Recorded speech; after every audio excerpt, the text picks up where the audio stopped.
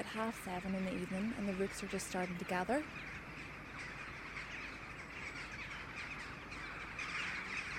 And if we look up above, there's about between 5,000 and 10,000 rooks coming in from perhaps 20 miles away from the fields. They're farmland birds. They're coming in from the fields to roost at night.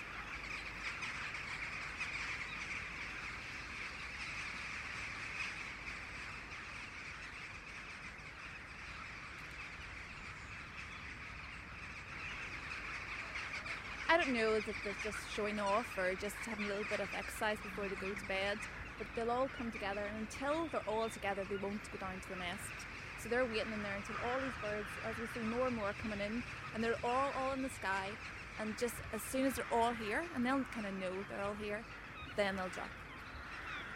When you get such huge numbers and they're all sort of showing off and calling and saying who's here and who's not there, so it's only in the evening when you get this, and it's not until it's dead at night and then there's silence.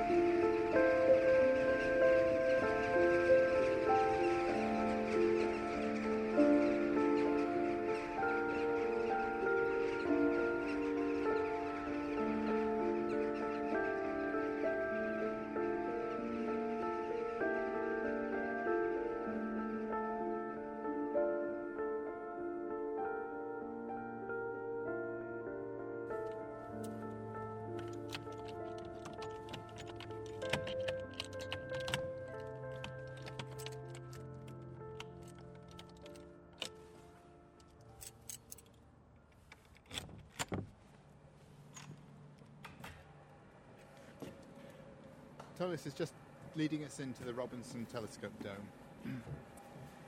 And the next thing we have to do is to open up the slit so that the telescope can look out through the dome. First of all, we have to move the staircase.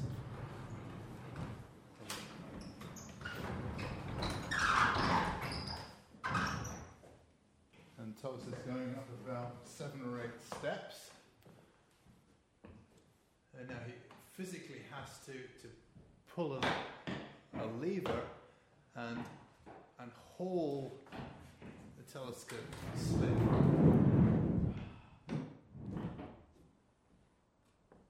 Nearly done.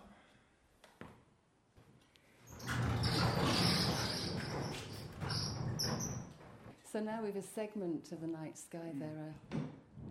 My name is Apostolos Christou, also known as Tullis to friends and colleagues, and I am a research astronomer here at the Armagh Observatory.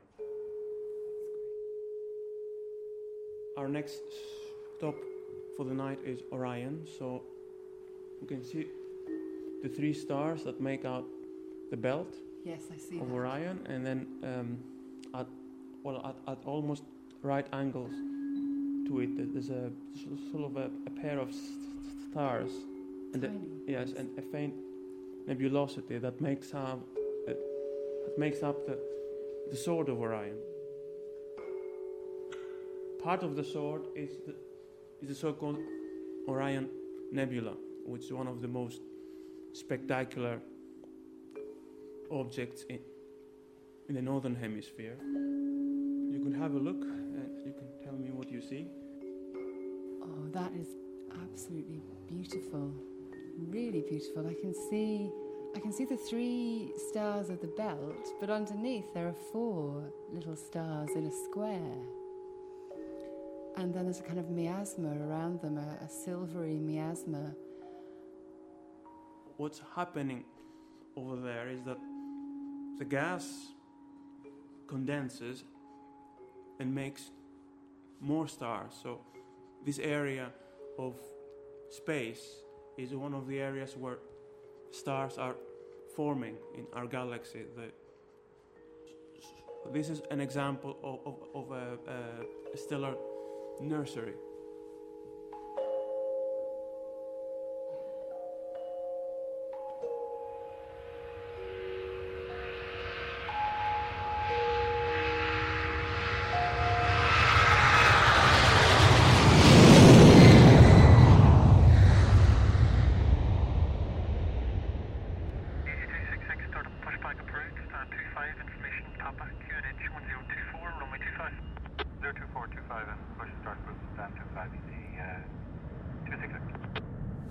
My name's Ruth Johnson. I'm airport duty manager, and I've just commenced my night shift, first night shift of the week, and I've come into a delayed flight, delayed until 0500 hours in the morning, which means we have to arrange for facilities to be kept open for the passengers.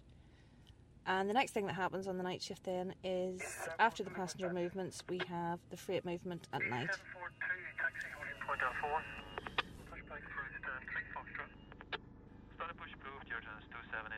And now freight movements are about to start for the evening, and we have all sorts of different types of cargo. We have aircraft engines, we have mail operation. We have the mail operation is a passenger aircraft during the day, and at night time the seats are removed and it is then a mail aircraft. So it's a great operation and is financially viable for the airline at the airport.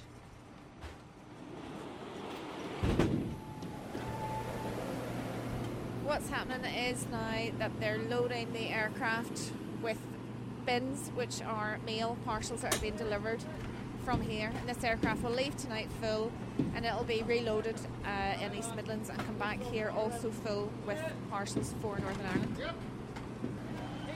We'll go to Belgium. Belgium? That's Glasgow, Brussels. Is it? Yeah. East Midlands and then Brussels. Is it taking freight on to Brussels then? Yeah, it takes more freight over there in East Midlands and then goes on to Brussels. Right, does it do that every night? Every night, except for Saturday night and Sunday night. Okay. It takes up to about 50 tonne of freight, and it comes in the morning again. We push it out about 20 to 9, and then it comes in the morning again at 20 to 6. So we offload it again and then distribute to all the lorries. So it's not too bad. Keeps us on the job as well. That's right. You know what I mean? So I better go and do something anyway. Okay. At the moment, anyway, to get this aircraft out.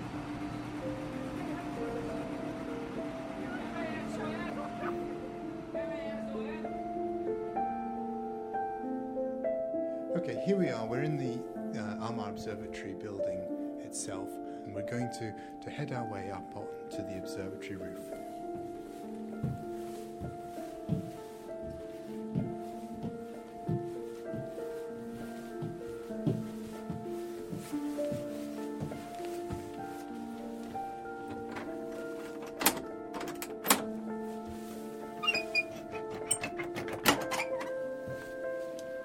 Now here we are, just going outside onto the rooftop. Wow. Now we're away from a lot of the lights that are around the observatory, and we start to see the sky beginning to look nice and dark, and you can see lots and lots of stars. Now, the reason for coming up here to the observatory roof is because this is where we have some of our modern day experiments. This is my experiment, which is known as the polar bear camera. It consists of three essentially cameras, and they're all pointing very close to the North Pole. And they take a picture of the sky every 40 seconds. Doesn't matter what the weather's doing, so we make use of all the small gaps between the clouds. And so the idea behind this telescope is to use the gaps and to record starlight. So that's basically what this telescope is doing. We're measuring starlight. We're measuring the light from about 10,000 stars. They're stars that are very close to the pole star, And so the idea is that we will measure the light from these 10,000 stars every night, all year.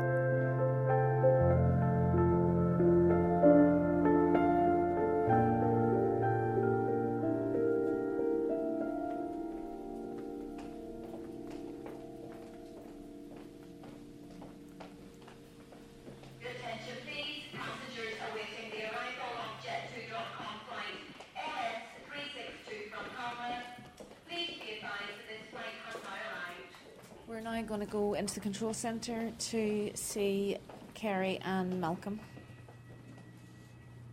Control centre. Excuse me. Control Malcolm, how can I help you? There's quite a few Turkey flights. What flight is it, Nigel? This is Kerry, by the way. Belfast International. Hello. Right, cheers, bye. Gate 11. This is Malcolm. This is Laura's. This is my third night. How do you feel? It'll be about 20 past. Completely knackered. It'll be for an Aer Lingus Malaga. It hasn't been too bad now. We were very busy last night with an awful lot of telephone calls, telephone queries about flights. And every call is different. Everybody's a different problem. Everybody has a different scenario. So we have to try and help them as best we can. So there's no point in the night when it gets quiet for you? Not really. Between maybe 2 and 3, it wouldn't be too bad. We may have people would tend to start arriving at the airport from about 3 o'clock on for check-in, because most of our flights here would leave from about 5:30, 6 o'clock on. So you've got a 3-hour lead into that. So you'd have people arriving from 3, people phoning up from 2, and our last flights would be in here at around midnight. And then we have the freighters that come in the early hours. So we do have a continuous run during the night. Is there something particular about the night shift that you like? Well, the good thing about the night shift is we don't have any of the management here. So we don't have anybody to come in and we can think about what's going on and get organised and don't have to go in and explain everything to them. So that's the only good thing about the night shift.